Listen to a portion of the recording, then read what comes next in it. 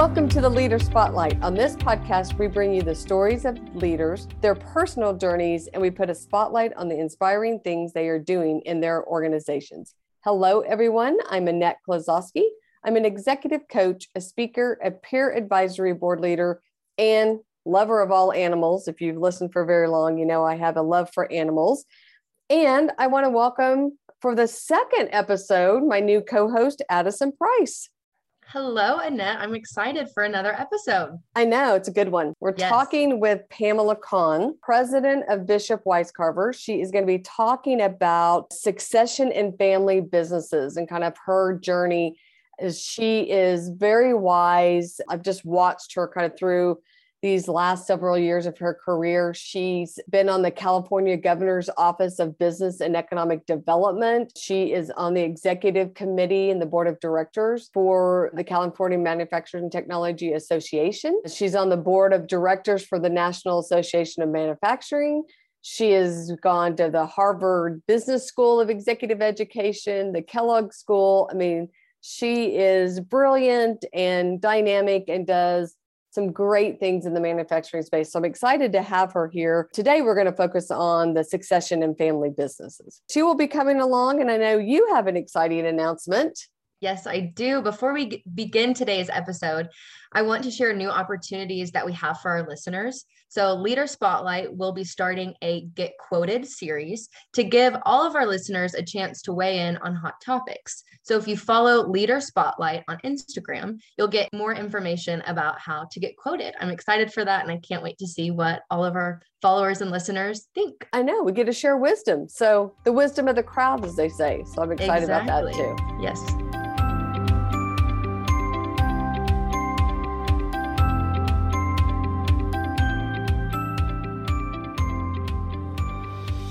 Well, welcome, Pamela. It's great to see you today and be able to talk with you. I appreciate you coming on the podcast. Thank you. And I'm very honored, Annette, to be here and look forward to having a chat with you today. I know. It was kind of a good spot in my day. Well, I like to start off with just hearing kind of your story, your path to where you are. I think that's a lot of our listeners really find those stories fascinating.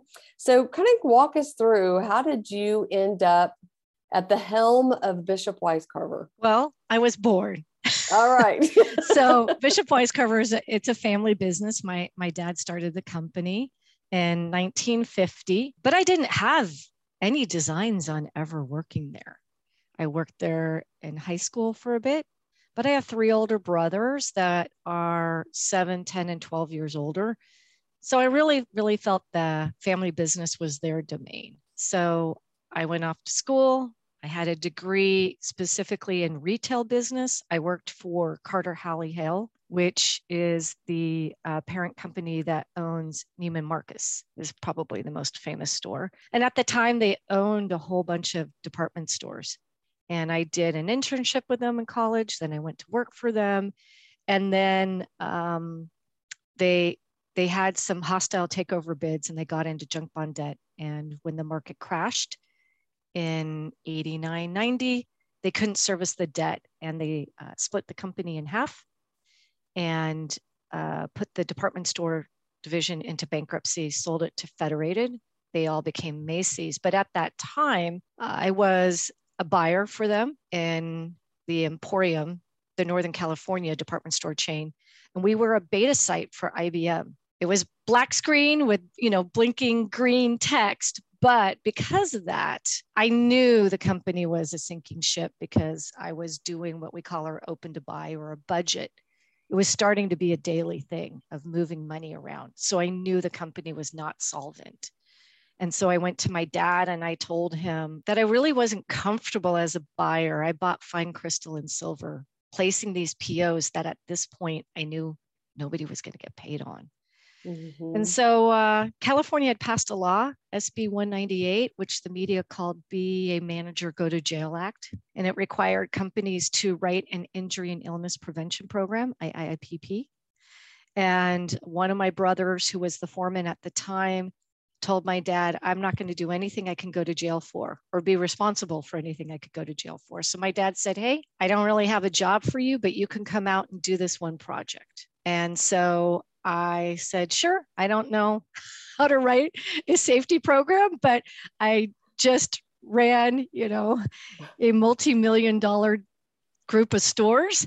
And so I think I can figure this out. So I came to the company, and now 30 years later, I am the sole owner and president of the company. That's amazing. That's amazing. Well, we're going to get into kind of the story of the company, and I kind of have questions for that. And I know we could talk just like you're a really good strategic thinker, because I love the way you think. But today we're going to focus really on succession in a family business, and kind of start there. So I love how you came to the company. Were you passionate about the company? I mean, I know you kind of stepped in, it's a family business. What did that look like? No, I wasn't passionate at all. In fact, I had worked out there one summer, and I worked on the production floor. It was so immensely boring to me. I fell asleep operating the machines. It was not good. My dad was not very happy with me. I kept waking up when my knuckles would hit the grinding wheel. I was grinding casting spurs off of a part. It was very motivating to me that I never, ever wanted to work in that type of a role. But, we do industrial automation solutions. Why I loved business, it wasn't a business I was interested in. But what did capture me going there was the fact that I was part of the generation where, as I said, computers I grew up with technology growing up. Mm-hmm. So I scaled with it as it grew. And I was always fascinated by it. So for me, coming in from being, which was very unheard of at the time, I did everything at my job online on a quote unquote intranet. We already had what we would call email now. It was very primitive at the time, being a beta site for IBM, but I was very comfortable with it. So coming into my dad's company, it was archaic to me. They still had, a telex machine. They were taking inventory manually on what's called Cardex files. There was, to your point, I'm very strategic. There was no sales plan. It took 3 months to close the books. So we didn't even know what we sold in January till March. Those type of things, I like solving those kind of problems. Mm-hmm. And I saw a lot of opportunity to start leveraging technology in the company. Yeah, I mean, I think you've done that well. That's a different show, but we should talk about what you've done and where you're going, because that's kind of exciting. We'll talk a little bit about the ups and downs. Kind of share just what you've gone through succession, and probably having other family members involved, and and even just the struggle probably with your dad and change, and best practices, and should people consider their kids? We don't have a kid that cares about our business, unfortunately. Maybe they'll marry somebody that'll care. I don't know, but right now I think you definitely should. And I actually have a speech I did for Tugboat Institute, and a paper as well, as to not only should you consider your kids, but please consider your daughter, even if it's a non-female traditional industry. Here's why you should consider your daughter as well as your son. So I'm definitely an advocate for it. But like you said, it is a treacherous road doing succession within a family. And, unfortunately, my family is a case study on how not to do succession. So today I'll be talking about, best practices that I learned on the journey, because it came from the School of Hard Knocks. So what are those? Share some of those best practices. Well, I would say first and foremost, succession is not fair. And as a parent, and I'm not a parent, so I'll say as a parent, if you're going to try to be fair with succession, I would say you're already at risk of creating real damage to your family and or the business. because succession can't be fair. It can't be fair and have it work for the family and or the company. That's one thing I learned. And that's one thing my dad did. My dad was a very sweet man. And he basically told each one of my brothers, if you come out there and you do a good job, you can run the business. Well, you can't have 3 people running the business. Mm-hmm. And there was a time when actually all 4 kids were there, and it was an extremely toxic scenario for the family as well as the employees at the time, because my brothers all felt entitled to the promise of my father but there's no way number one, just with our family dynamics. I mean, you've heard of some companies where it's been 2 people, very rare where it's 3 people sharing the top role. And that was definitely not going to happen with the dynamics between my brothers. And so because my dad didn't want to select based upon capacity and ability to do the role, like I said, it all just imploded really, really badly. And so first and foremost, I would say is to set the ground rule if you want your kids to come into the business, that they can come into the business, but any role that they do has to be based upon, the capacity and ability to do the role, like any employee at the company. To put a kid in a role just because they have a certain last name is not a good strategy any way you look at it. So that would be first. Second thing is, I think for me, what was really important versus some of my brothers is I had a career prior to coming to the company. It wasn't really long, but I went out, I established my own identity. I rose and grew through several jobs and titles and had a very clear set of my own skill set with feedback from people who weren't my family members as to my capacity and my ability to do certain jobs. And I think that's really critical, that before they come, they could work summer jobs or those type of things, but before they really have a full-time active role, I think it's very important to have them go out and have their own career, establish their own professional identity before joining the family business. Yeah, I think that's really key.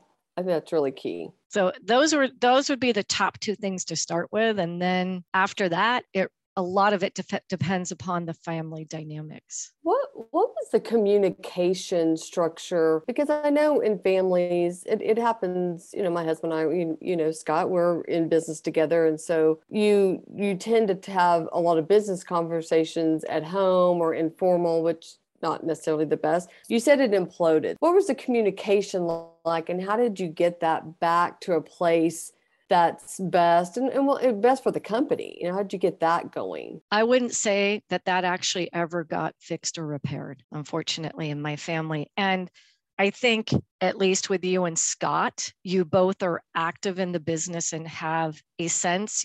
My parents were more traditional. My dad ran the company. My mom was at home. So she would be the quote unquote pillow talk, right? She had her opinions, but they were actually removed. She was not actually at the business. She wasn't really seeing what was happening in real time. And we had a culture. My dad, one of the things is, as a family, 6 o'clock, we all ate dinner together. So from my earliest memories are talking about what happened in the business that day. So my dad would come home, we'd all have dinner together, we'd talk about what was happening at work. And so that was my mom's perspective on the company. What happened as this all started to implode is each child is going to her with their story. And there's dynamics, especially between a mom and her boys. But my dad was the one at work actually dealing with the dynamic. And so then that created friction, because she's either advocating, trying to stick up for a child, but she wasn't there to witness the actual dynamics happening in the workplace. And so that was an issue as well, for sure. So when did you step in kind of at the helm and take over to be able to make the decisions? Because I'm guessing that's when you started making tough decisions. To get the company back, to where you thought it needed to be. Well, so some things happened with my brothers that obviously affected my career. My things got so bad that my oldest brother actually left the company and left the family, which I feel is really sad. I understand that in many ways the business was like the fifth child for my dad. I just think it's tragic to lose actually a relationship with a child over that. Mm-hmm. And I watched that happen. So my parents have, had no relationship with my oldest brother from the time he left the company. And he had come back and forth working there several times, but the last time, like I said, he left the company, he left the family. And my parents basically said, you're out as well. And, that's hard for a family to recover from. Mm-hmm. Even though he was so much older than I, it's still, to me, it was a very sad thing to see happen. And then there was dynamics with my other brothers that, independent of what I was doing, I think that's probably the other thing is my dad had a partner, Mr. Bishop. Mr. Bishop was all things business side of the business, right? The sales, the marketing, the accounting, all of that. My dad, I'm a wise carver, was all things manufacturing and engineering. My brothers always came into the side of the business that were identified with my dad. My challenge is I was coming into the side of the business that was identified with Mr. Bishop. And when I came in, I had my own challenges because a wise carver had never, ever worked in the office. And there was, even though Mr. Bishop had retired at this time, employees really loyal to him. And it felt disloyal to him to have a wise carver on that side of the business. So my challenge was I had people who actually wouldn't speak to me or acknowledge me. There were some people it took until I was there, I think around 2 years before they even spoke to me. It was just very upsetting to them. I was trying so hard to fit in on that side of the business. I wasn't too focused on all the dynamics happening between my brothers out on the production side of the business, other than just like any other employee, hearing about, the disruptions that were happening and the arguments between them, between my dad, all of that. So that was kind of my tough challenge. And because of that, I think as well, I did not have the dynamic with my father of being in his lane. Mm-hmm. Right. My brothers were trying to come into the side of the business and make themselves known for something that was identified with as the founder's lane. I think that's really hard. In some ways, I think I had it easy because I was not competing with any skill set of my dad. Mm-hmm. I was only competing against the memory of his partner. And that had some challenges, but I wasn't going directly head to head in any type of a power struggle with my father. Well, hearing you talk, it really does start at the top. I mean, like any kind of succession, if the top people are paving that way with communication, opening the doors, people are probably more accepting of that. And then you put a dynamic of family in there on top of it. Without the communication, it would get really messy. Yeah. You can take the family out. It gets messy easy, very easily. Yeah. Yes. Yeah. And so that's why I think that clear you communicate the boundaries to coming into, like here are the ground rules to coming in, the younger, to as young as your kids can be to start hearing about that. So I highly recommend the John Ward program at Kellogg, at Northwestern. It really saved my sanity going through that. It's a way more robust program than when I went through, but I went through at the time they had governing the family business and I can't remember the second class that they did, but that is what gave me this structure to put in place to start to really clearly define the role of the family in the business. That really gave me a great tool set to use. Was to be a part of that and learning best practices. So like I was saying with SC Johnson, that was one thing, same thing. He had 4 children. Very clearly, he said to them from the very beginning, they had a family meeting, which was different than being a shareholder or even in the business. They operated with a family meeting. That's another best practice you can do where you're sharing with your kids about the business, but they don't have roles. But within that structure, he told them all, there's no guarantee any of you will run this company. And even if that does happen, it will only be one of you, and it'll be solely based on the capacity to do that role. You are guaranteed no role in this family business unless you actually bring something to the table in the role. And he made that really clear. And each kid kind of picked their lane. I mean, the son ultimately did succeeded as father. The daughter, real outdoors person, she took the outdoor division where they have the sales boats and Coleman and, all of the camping gear. Another daughter had really no business desires. And so she went into the foundation for the family and did that. And so it was very clear to them what the rules of the game were from the time they were really young children. So there was no expectation on their part of, like in my family, where they could all be the boss. Yeah. Well, and I mean, you wouldn't do that with anybody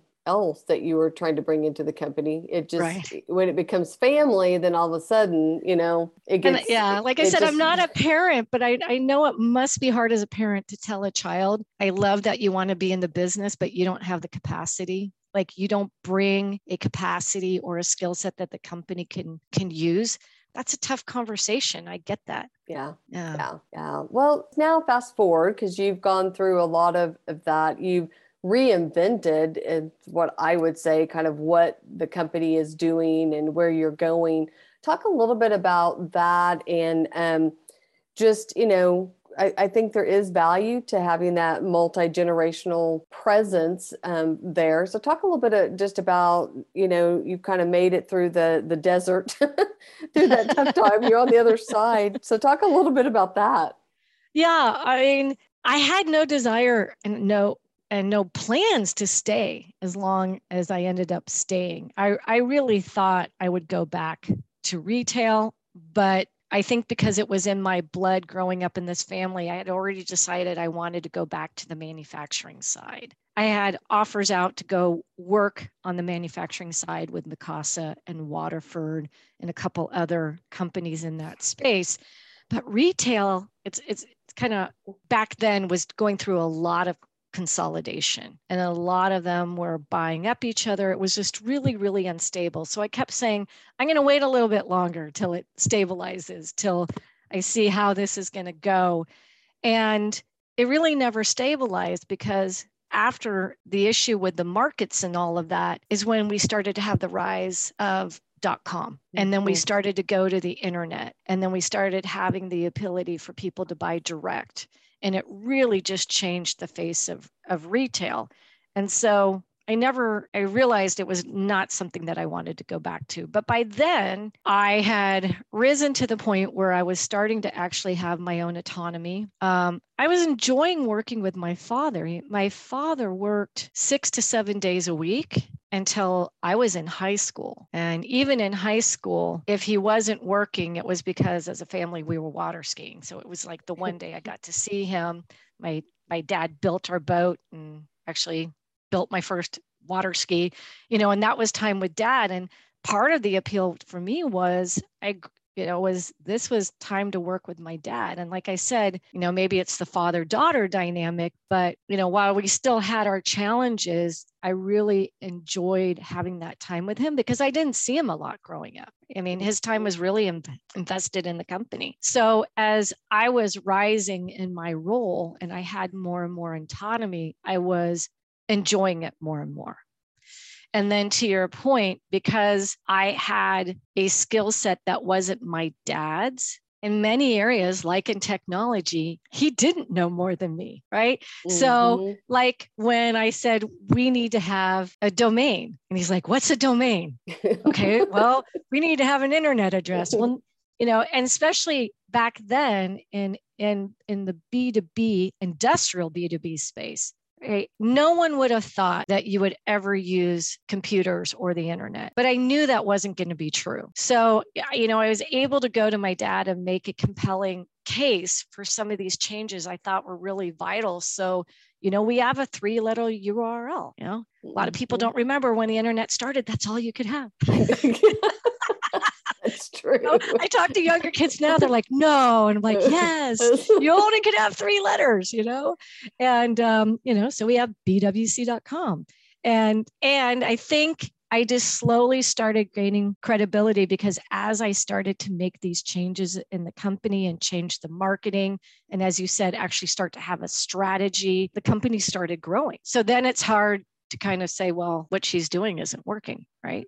Mm-hmm. And so as I started to layer on, I mean, it was a lot of little steps, but it started to be where my dad just more and more basically said, that's your sandbox. You do whatever you want to do. I'm just going to stay out with the machines and designing products and that type of thing. So we were able to cohabitate really easy together. Yeah, that's good. So now you kind of fast forward, you're the only family person now, right? So you've completely kind of exited out with family and moving on. So what's the next phase for Bishop Wisecarver?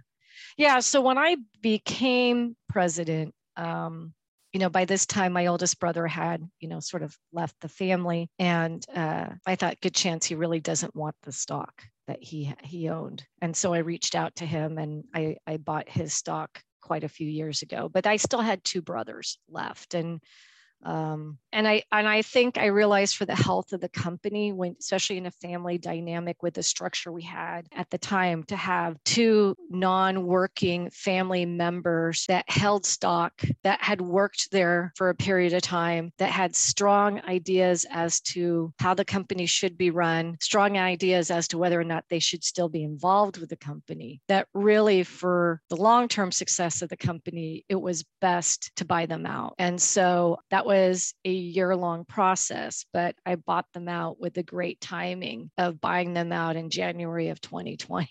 So, and that took a lot of resources, took a lot of cash to buy them out. And I was like, woohoo, this is great. Cause now it's really my baby and I can really start to put my strategy in place. I don't have any Monday morning quarterbacks from my brothers, and then COVID hit in March. So, it's been an interesting ride since then, but where I want to be taking the company is, as I said, we are an industrial B2B company. We make industrial solutions for linear and rotary automation, which sounds really fancy, but basically we help machines and processes move back and forth, up and down and around. We are very much in the spirit of what my dad built, a mechanical company. But as I said, I really have a love of technology. And so what you see now is technology coming into our space and providing more of what we call a value add solution. So it's not just a mechanical solution, it's also an electrical solution, and it's a control solution, and it's a sensor solution. And when you put all these new elements of technology around the mechanical, it's what they call mechatronics. And so you put all of the technology wrapped around that. And so that's really where I want to go. And so we have this core skill set of being fabulous with mechanical. I mean, customers know us, trust us for solving mechanical solutions. We're actually very good, as you probably can start to hear, I'm an early adopter of technology. So those things on the computer side, we've been doing very well for years, having, CAD, having automated processes, doing EDI, the full website, having DIY tools, all of those type of things we're really good at. But we don't have all the skill sets we need, as I said, in the electrical controller motor side. So that's very much the focus, is rounding out and bringing in those skill sets and capabilities into the business, and just really keeping the company relevant with where automation is going. And COVID just double tapped on that even more, because everybody's automating now in order to take people out of processes. So it's great. COVID and the impact of COVID has been stressful, especially on supply chain, but the opportunities and the type of applications we're working on now, really, really fun and exciting as we start to marry more and more of these technologies together around our mechanical solutions. Yeah, it's fun. It's fun to watch you just kind of from when I first, was introduced to you because you're great at that. I mean, you're a great leader and you have great vision. So that we'll have to have you back on and just talk about that. But at the end, I always ask people who their for are, because I truly believe who people have around them. You mentioned a couple times, which is one thing I love about you, is, you go find the resources, you educate yourself, you go to programs to learn, okay, how do we do this family business thing right? Mm-hmm. You just have that in you. So Who are the 4 people that you kind of had around you kind of throughout your career that you feel like have had a big impact for you? Yeah, I'm going to do more groups than people. And first, I will say, especially in my space, I've been really lucky, your husband being one of them, that I have had fabulous male mentors. Gentlemen who really want to truly see me succeed and make a difference in my space, especially as a woman running an engineering services and a manufacturing company. And can't say enough about all of them. But as I already said today, you know, that governing the family business, the whole family enterprise program at Kellogg at Northwestern was life-saving. And there are some other programs at other colleges across the country, but really, really can't speak enough about that one. And then I'm really glad I put together an advisory board. Like you said, I think I don't want to try to pretend to know everything. And I really look for what's the gaps in my skill sets and my thinking. And so I have run with an advisory board pretty much since I became president. I've had an advisory board in place because I don't want to have myopic thinking. I want to make sure I have a group of people around challenging me in my decisions. And that's been invaluable. The last is, as a privately held second generation family business, I have gotten so much support and so much knowledge from being in the Tugboat Institute. It is a group of it is all privately held companies. So multi-generational family businesses, or ESOPs, that have 7 Ps, 7 principles that basically are very employee centric. And it's an amazing group of people. And it has helped me so much on my journey of running a privately held company, learning how to scale a privately held company. Once again, just amazingly giving, transparent community. And then the last I would say is my grandmother. My grandmother Weiscarver, my dad's mom, we called her Cookie. Her name was Constance, but we called her Cookie. She lived to be 101. And she was an amazing role model to me because she did everything that women weren't supposed to do. And she did it as a lady. Like, she didn't give up her values as a lady. She bought her ticket to go to war and was a nurse in World War I, which I didn't even realize that's how nursing worked in the war. The women actually didn't get paid to go by the government. The women had to pay their own way to go get to Europe to be the nurses, which I found that's a very interesting thing. Yeah. She went behind enemy lines in France to nurse the soldiers. She won medals, which we didn't know about till she threw them away. I mean, she just was that kind of a person. She got married very late in life. I have like newspaper clippings where they, called her the spinster, right? Oh. Because she was like 30 something years old when she got married. That was unheard of in her generation, because she was born in 1888. So if you think about it, like that was amazingly old at the time, right? Yeah. She then divorced my grandfather. Nobody did that back then either. I mean, it was one thing if the man divorced, but the woman did, So she did all these things that were just not what women did. She was wicked smart. She played bridge literally almost till the end. But we'd go camping and she was in pearls, hose, a dress, and heels. Right? Yeah. And she was just, and she was just a really good person. You'd meet her and you would get a birthday card for life from her. She just was, a real bright light in the world. She was great. And my dad adored her. So, I just learned a lot from her. That how far you can make it in life when you're just truly just nice to everybody. She was a great role model, but she stood up for herself at the same time, and she did what was right for her. Those are great. Well, thank you so much, Pamela. It was great to talk with you, and I really do appreciate you taking time and reminiscing a little bit. Yeah. So we can all learn. I hope I was of help, and anybody listening to this, I don't know if you post contact information, but I definitely understand the pains and challenges of multi-generational family businesses. So more than happy to chat with anybody listening to this. Okay, that would be great. Like some help. We will absolutely post how to get in contact with you in the notes. So okay. All right. The Leader Spotlight podcast and blog is dedicated to continual learning and thought partnerships. that help us all grow as leaders. If you would like to be featured on our podcast, email addison@fpov.com. And you can also visit our blog at medium.com/leaderspotlight for more great content.